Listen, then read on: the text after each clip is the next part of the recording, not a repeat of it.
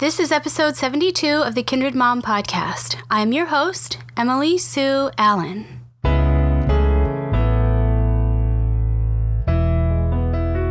Hi there, friends. Thank you for tuning in to this episode of the Kindred Mom Podcast. I am so glad you're here.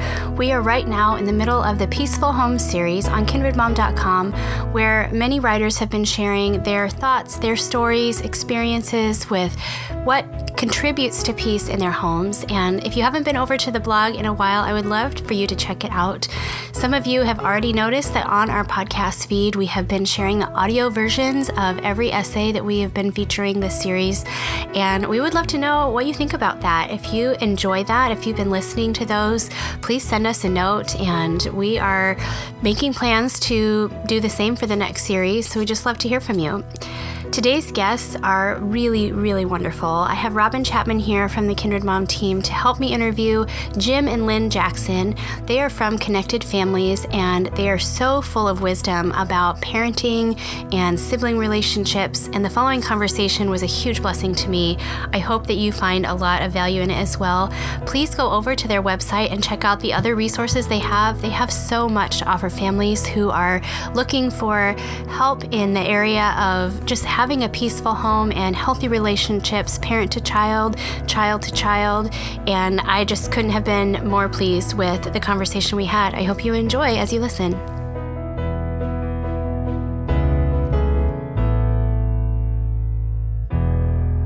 Today, I'm really pleased to be welcoming a special duo to our show as we are talking about how to have a peaceful home, especially in terms of family relationships and really a peaceful family. And I have Robin Chapman, part of the Kindred Mom team, here to co-interview them with me. But I'm really excited to welcome Lynne and Jim Jackson. Thank you so much for being here. Great to be here with you. Yeah, we're excited.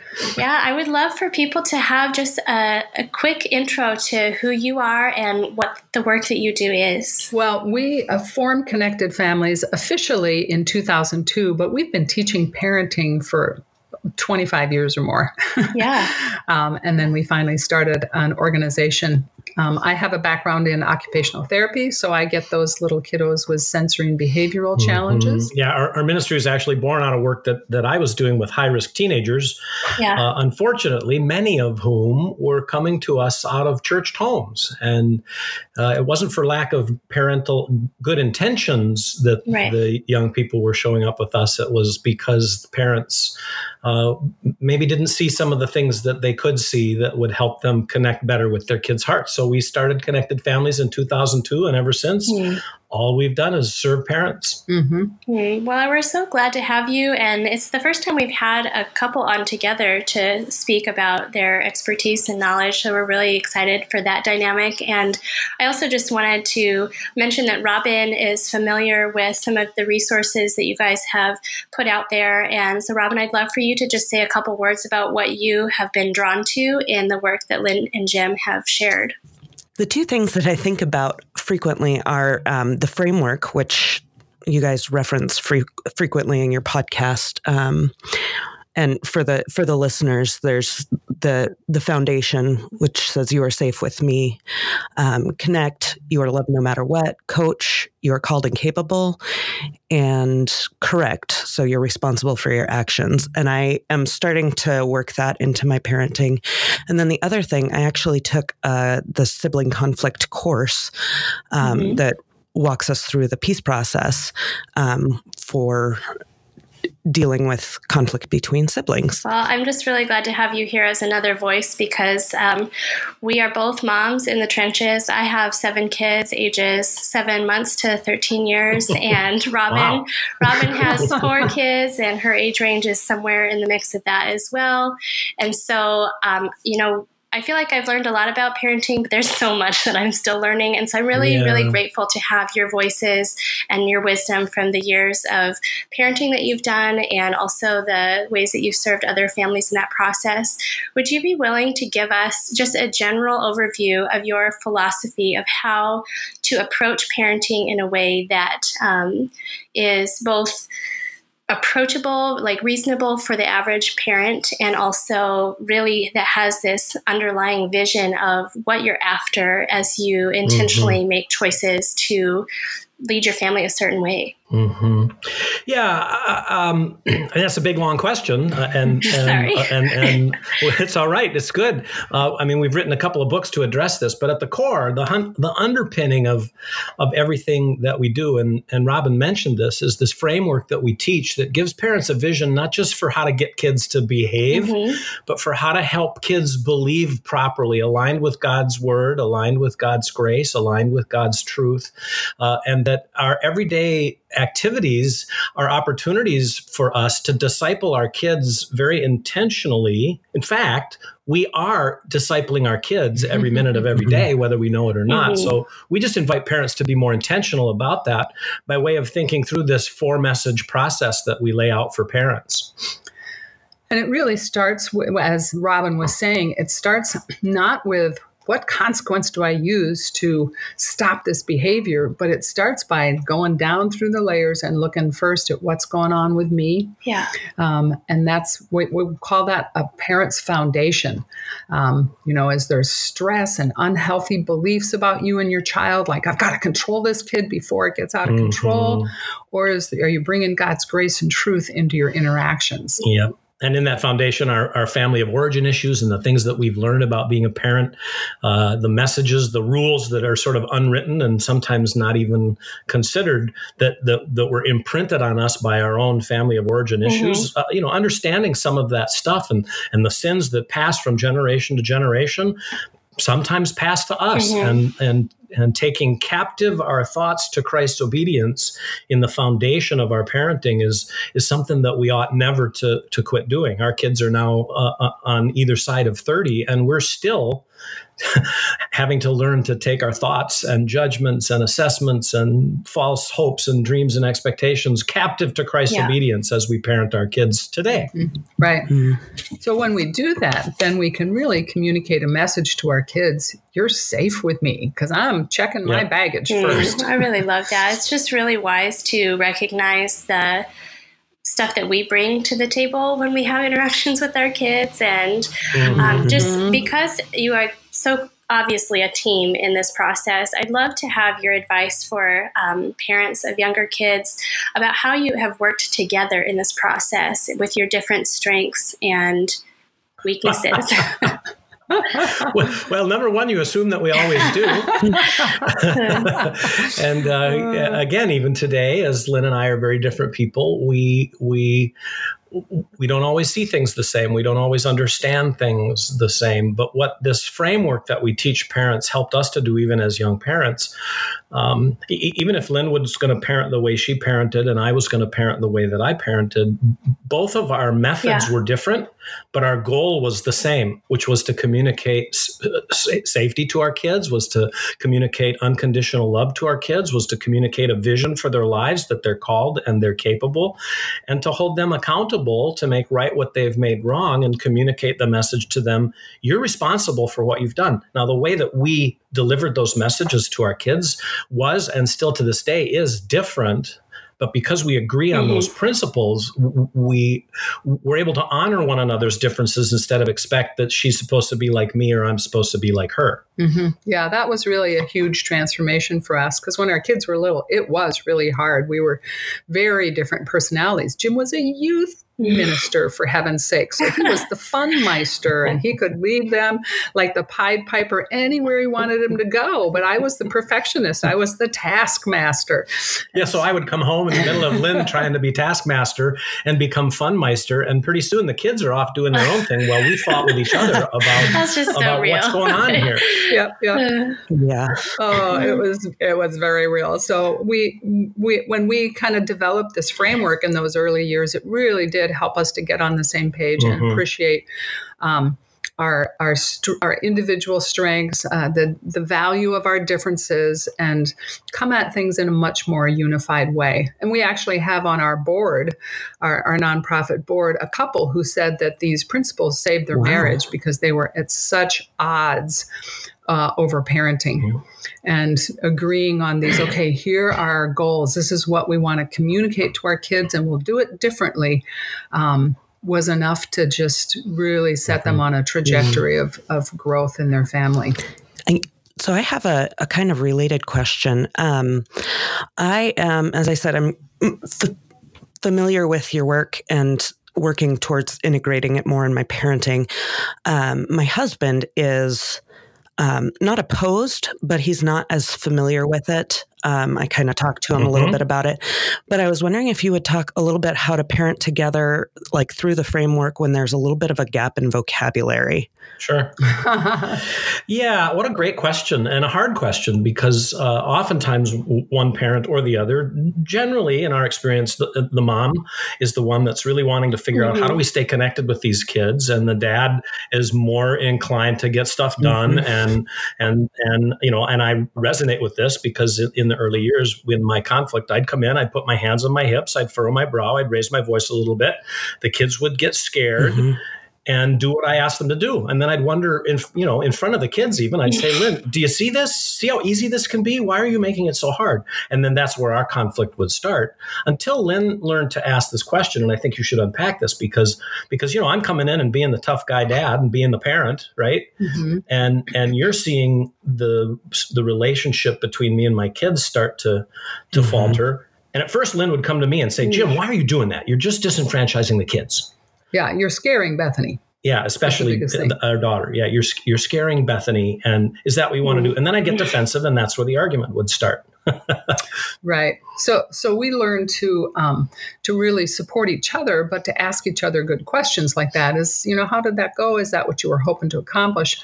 But particularly related to Bethany, who was the most sensitive and the most, Daddy, you yelled at me. And I didn't yell at her. I just did. I hardly raised my voice, but it wasn't yelling, but that's how she interpreted it. Right. So then my goal shifted to, how do I empower my kids, especially in my timid daughter, to speak up to their dad and share their feelings.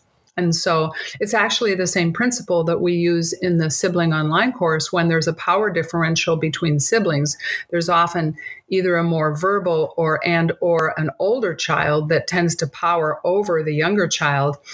And, they might reach solutions, but it's just like whatever the powerful child wanted. And, so it's just not a healthy dynamic.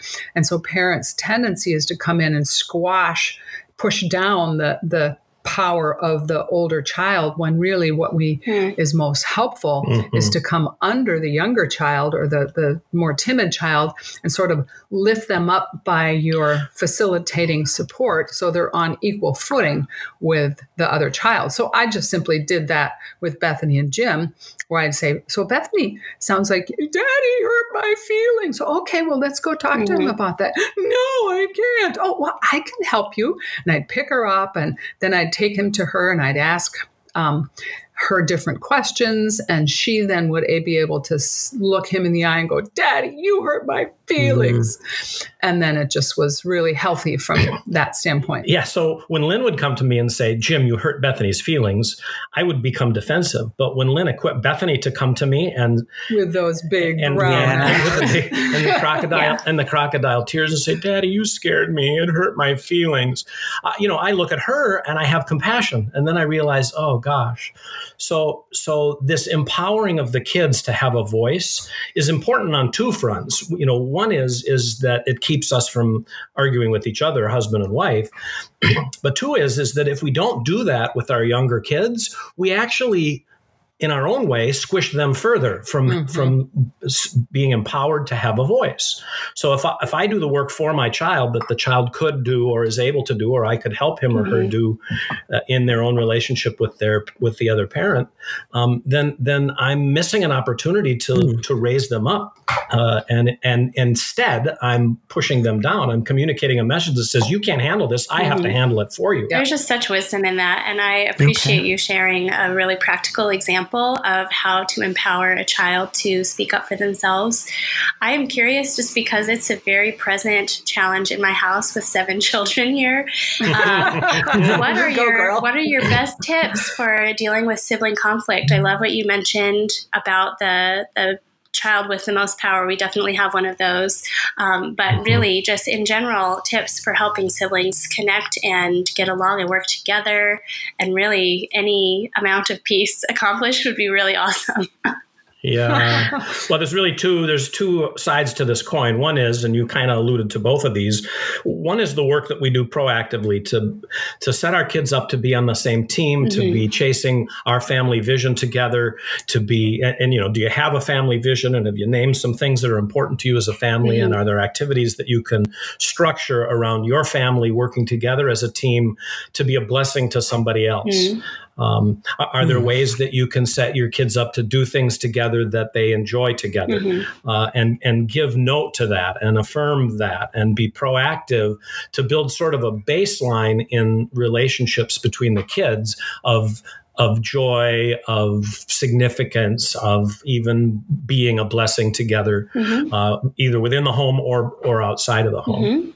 We used to set our kids up for just like, a sleepover in the basement with a tent sort of a thing, just the two that conflicted the most.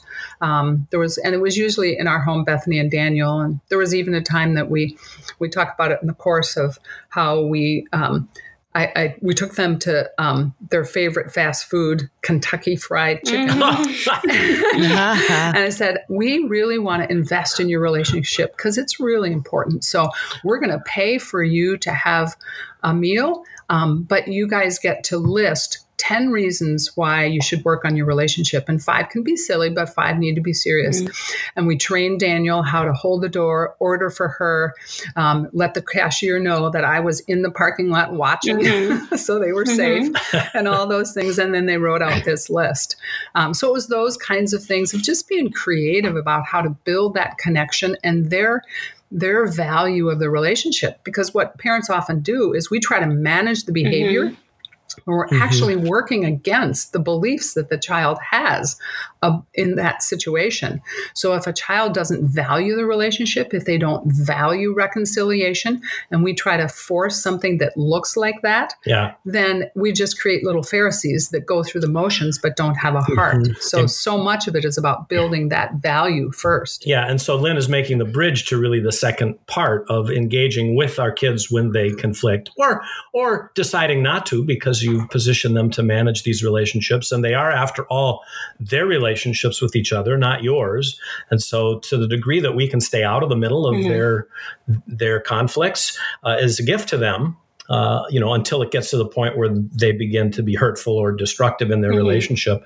I think it's helpful, and parents often laugh when we tell them this, but there's been some research done about siblings, and this is just 2. So 2 siblings under age 5 put in a room together with a group of toys, watched through the mirror, started a conflict. You want to guess how often they started a new conflict, about a new topic? How often those under 5 years old, so 3 and a 4-year-old child, in a room together, having a conflict. You got any guesses? It's got to be several times a minute. Wow. She's got some intense kids. Yeah. Well, the research suggested that a new conflict about a new topic started an average of every 9 minutes. Is that all? and that doesn't mean they weren't conflicting most of the time. It's just that they started a new one, an average of every 9 minutes. So it's normal. And how often those youngsters, and they followed this crew for quite a while, how often they fought really was not a big predictor of the nature of their relationship when they got older. What was the nature of the conflict. So when there was violence, or when there was, really strong vindictiveness or vengefulness in the conflict, then that became, if it wasn't dealt with, that became a predictor of poor long-term outcomes. Another interesting thing was that the kids who had a conflict and then just went to their own corners and played alone, they ended up not having relationship as a general rule when they got older either. because they learned not to want to be with each other. So the kids are going to conflict. The question is, how do we help them navigate that? And it's really the sibling course, Robin, that you took is an iteration of the bigger course that we teach or that we offer called Discipline That Connects with Your Child's Heart. But it's specifically applied to sibling relationships.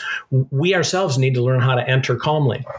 And then build bridges to our kids of understanding one another. And sometimes the best way we can help them learn to understand one another is to find ways for us to express understanding to each of them.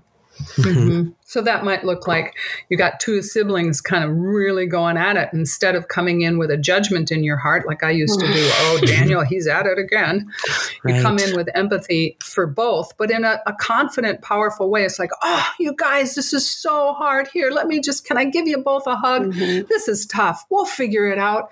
So you're coming in with a strong, you're safe and loved kind of messages that just can decrease the intensity and start to calm kids' hearts. So you have to be calm before you can lead them to a place of being calm. But it's not passive or quiet calm. It's confident calm.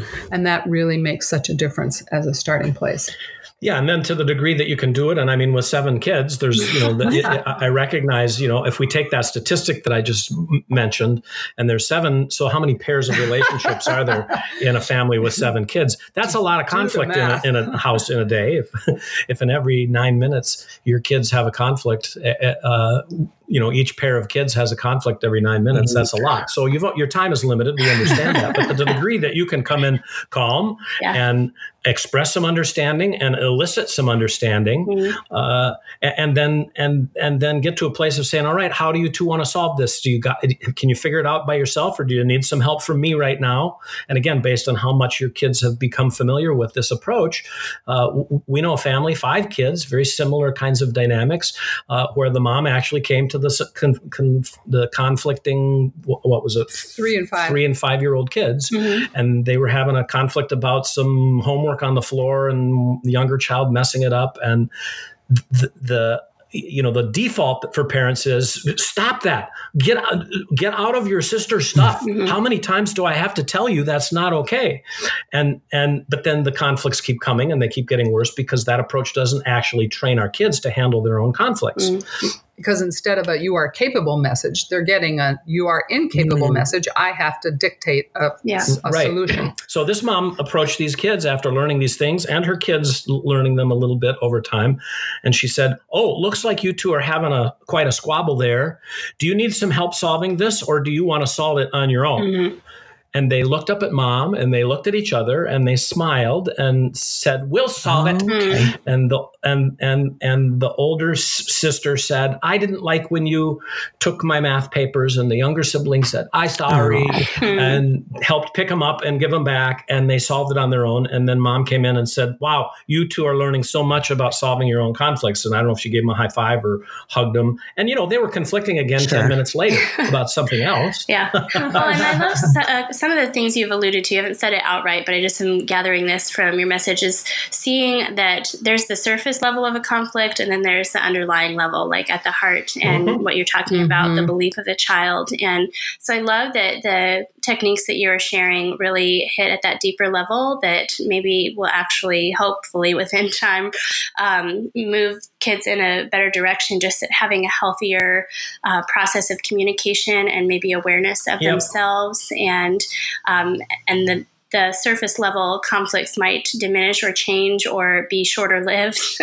I am curious if you have any things that you think are just across the board, things that are not as helpful. Because I know that for myself, some of the things that you've mentioned, just like when there's a flash conflict, it's like trying to stop that right there, is kind of the first reaction.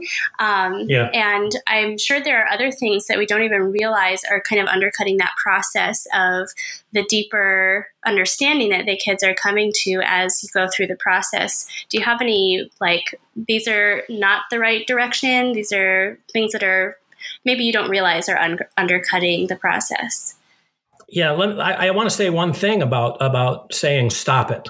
Again, as we've suggested, when we just tell our kids to stop it and we are consistently the one who make their conflicts stop, that long term is going to teach them to rely on my big voice and my big presence to get them to stop their conflicts, which we want to move away from.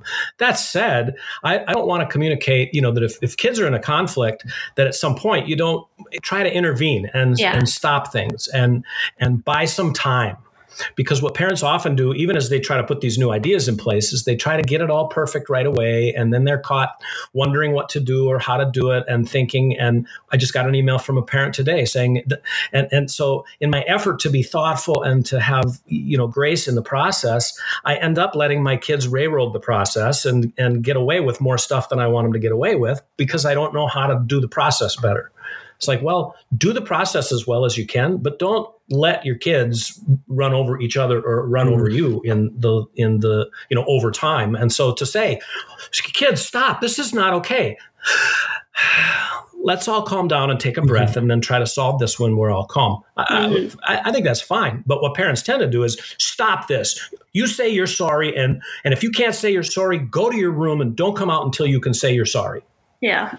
Which teaches a child to lie to get out of trouble. Yeah, they haven't really learned anything other than I have to go through some compulsory motions in order to get on with my life. Yeah, I appreciate that clarification. I'm going to pretend that I don't do that every day, even having taken the course.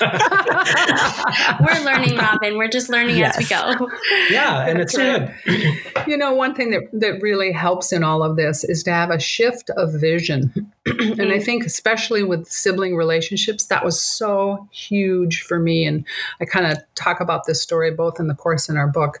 But I initially would go swooping in, bringing my baggage about my older brothers picking on me. And so I entered with baggage about older brothers picking on innocent little sisters. Which didn't work well for me because I'm an older brother. And I'm like, what are you coddling her for? And you picked on your little sister. I picked on my little sisters. So we would enter with our baggage. But when we really settled on a mutual vision of we want for our kids the kind of relationships in life that Jesus bought for them on the cross, trickle down relationships that just flowed from his grace and his truth and his love. And we want that for them, both in our family, but in their relationships beyond. And that was really a game changer. Then I didn't have to remember to do the method, so to speak. It's like my effort shifted from, here he goes again, to, Lord, what's the opportunity here? Show me how to use this to build the values and skills these kids are going to need to thrive in life. So it goes back to not just what's the parent's behavior, trying to manage the kids' behavior, but what's the parent believing about these conflicts and what's their vision, and then helping to give their kids a vision for healthy relationships and connected relationships and conflict resolution skills. And kind of a fun ending on that story is that when Bethany was in her 20s, she looked at me one day and said, I kind of get along with everybody and I can resolve conflict with anyone. And I have Daniel to thank for that. And Daniel is her older brother. Yeah. Right. So, so to see, wow, there's such power in these conflicts to equip our kids to be peacemakers in the world, in their churches, in their families, but not peacemakers that smooth things over, but peacemakers that bring God's grace and truth and true reconciliation to conflicts. I'm very curious if, like, I kind of have some sort of framework. That's the wrong word to use in this context, but I have an idea like how to respond to things. I am wondering if there are like proactive things that you set up for smaller kids, like for instance, sharing, like I want to teach them how to solve their own conflicts, but if I kind of leave them alone, the big one's going to get all the toys. How do you set up ground rules for this? Sure. Right. Well, that's kind of, goes back to what I did with Bethany and Daniel. We did. is to come under the more timid child and just ask simple questions like, Bethany, are you more sad or mad? Because if I were to say, what are you feeling? She, I don't know. So if I gave her two simple choices, then that empowered her to speak to the older sibling. Daniel, I said, you hit me. And then, Daniel, did you hear that? What did she say? And make sure he's listening and hearing. Paying attention. Right. And then, and we've learned over the years too, once they understand each other, to guide them to work towards a solution where they both feel cared about. And we tell parents, stay away from the F-bomb, the fair word. Because the kids will never agree on that. But to move towards a goal to where they both feel cared about. And that doesn't mean that they get everything that they want, but they can work mutually towards a solution that they both feel proud of, that they were unselfish, but they were also represented what was important to them. Yeah, with this vision in our brain too, we did a lot with play. And we would parse the kids out, maybe 2 out of the 3, or maybe 1 out of the 3 together, and use Legos or use whatever toys or dolls or things that they had to kind of make up scenarios that were really intended to help the kids at a very early age learn to develop a feelings language and an understanding of the feelings of other people, so that then when we were addressing conflicts with the siblings, we could reflect on some of that play teaching. It's like, what does your brother or sister feel right now, and is that how you want them to feel? And is that how God would want them to feel at a time like this? And how do you want to help them feel the way that that you think is more appropriate? Or let's talk to the older sibling or the other sibling and ask them how they feel, and invite them to say, well, how would they like to feel, and what would help them to feel that way?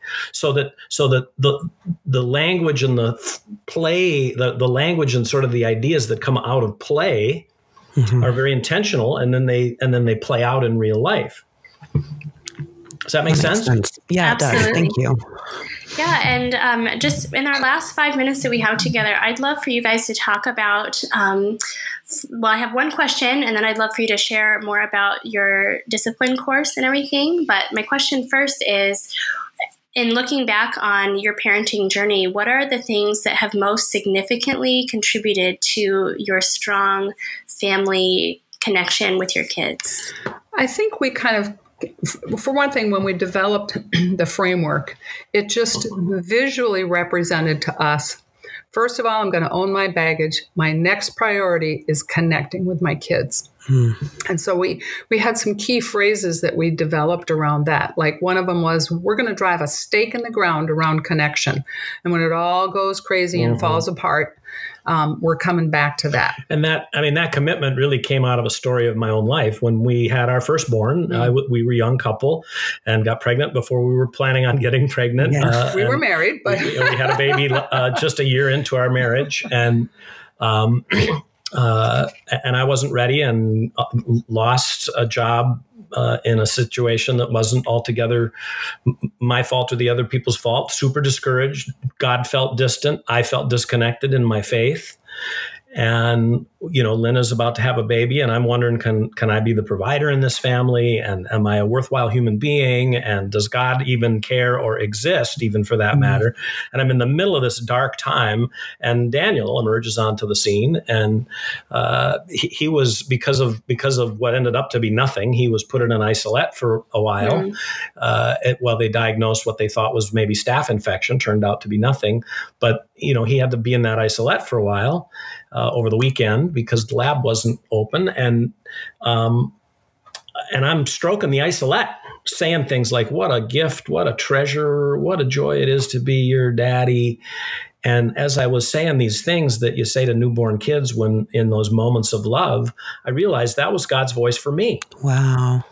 And I broke down. I mean, it was a very emotional moment in this room full of babies in isolettes. And I started weeping, and Lynne comes in and she sees me crying, and she's like, what's wrong? What's wrong? And I'm like, nothing. I'm realizing how much God really does love me. And then we cried together, and the nurse wondered what was wrong, and we said, we're just recognizing how much God loves us. Could have been quite an evangelistic moment if we had been focused, but nevertheless, we out of that experience, we made a commitment to make sure those sorts of messages of unconditional, unadulterated love of heavenly parent for his children is something we keep receiving, so that we can keep passing it on to our kids. And that's where stake in the ground around connection really came from, was this profound spiritual experience about God's connectedness to us, God's lavished love from 1 John chapter 3, that we get to be known as his children. Let's learn to be people who walk in that. Let's learn to be people who thrive in that. Let's learn to be people who go back to that time and time again, so that we can pass that very same blessing on to our kids, albeit imperfectly, as a model of God's connective love for them. Well, I so appreciate your perspective and the vision that you have offered us today in this last half hour, just coming from a place of love. And I think that there's just a lot of wisdom here that I'm glad to go back and listen to again when we are able to listen to the final episode. I would love for you guys to share all the resources that you have to offer families, moms who are resonating with the things you're talking about and want to learn more. How can they find you online, and what would you direct them towards? They can go to connectedfamilies.org, and we have information there. We have lots of freebies, ebooks on discipline, ebook on children's anger, all sorts of things that they can just download, get on our mailing list, get encouraged. But then to keep an eye out for the online courses. We only run the discipline one twice a year because we want to do it with a good, strong cohort of parents. We have a moderator. There's fellowship from people all around the world as they take that course together. It's really been an amazing experience. And to kind of spell out what Lynne just said in a ladder, like if you want to take the first step, get on our website, sign up for our email tips, get on our Facebook page, like Connected Families. We have daily lots of stuff on Facebook and Instagram that just goes out every day, sort of a broad reach. And then we do weekly parent tips through this email subscription, our blog post. We do live workshops that we offer to those who invite us to come. And we do about 90 presentations a year, not just Lynne and I, but others on our staff. And then the deeper you go, then you're into the online courses. We offer coaching to parents, 1-to-1, 4 sessions based on these 4 messages that we teach. And then there's this community of people that are growing on Facebook. For everybody who's finished our online course or can demonstrate familiarity with these 4 ideas, it's a community of mutual support. And I would just want to jump in too, particularly because you had that question about co-parenting, Robin, is that because of this challenge, we're doing a podcast series for dads. It's kind of Jim and Chad for dads. There's a different title, but that's what we keep referring to it as. Jim and our amazing coworker Chad did just a wonderful 5-part blog post or a podcast series for dads that'll be coming up in January. Okay. Will that be on your current podcast, or will that be kind of its own thing? No, it'll just get added to our current podcast stream. So we've released 16 podcasts now, and we do intend to keep offering podcasts as free downloads for as long as it's practical to do it. Excellent. Thank you so much. I could ask you guys questions all day long. Just to clarify, the other 2 courses, we have one on entitlement and then one on siblings. Those are available anytime. So people that have a high felt need in that area can go right to that spot. Wonderful. We appreciate your time so much. Thank you for being here and sharing with us, inspiring us, and pouring your wisdom out from your experience. And I hope that all of our listeners will take a minute to go over to the Connected Families website and check out what is there that might be of use to you. It's been great to be here. Yeah, fantastic. Thank you so much for the time. And we look forward to perhaps meeting some of your community and sharing whatever we can with whoever wants it from us. You bet. Thanks so much.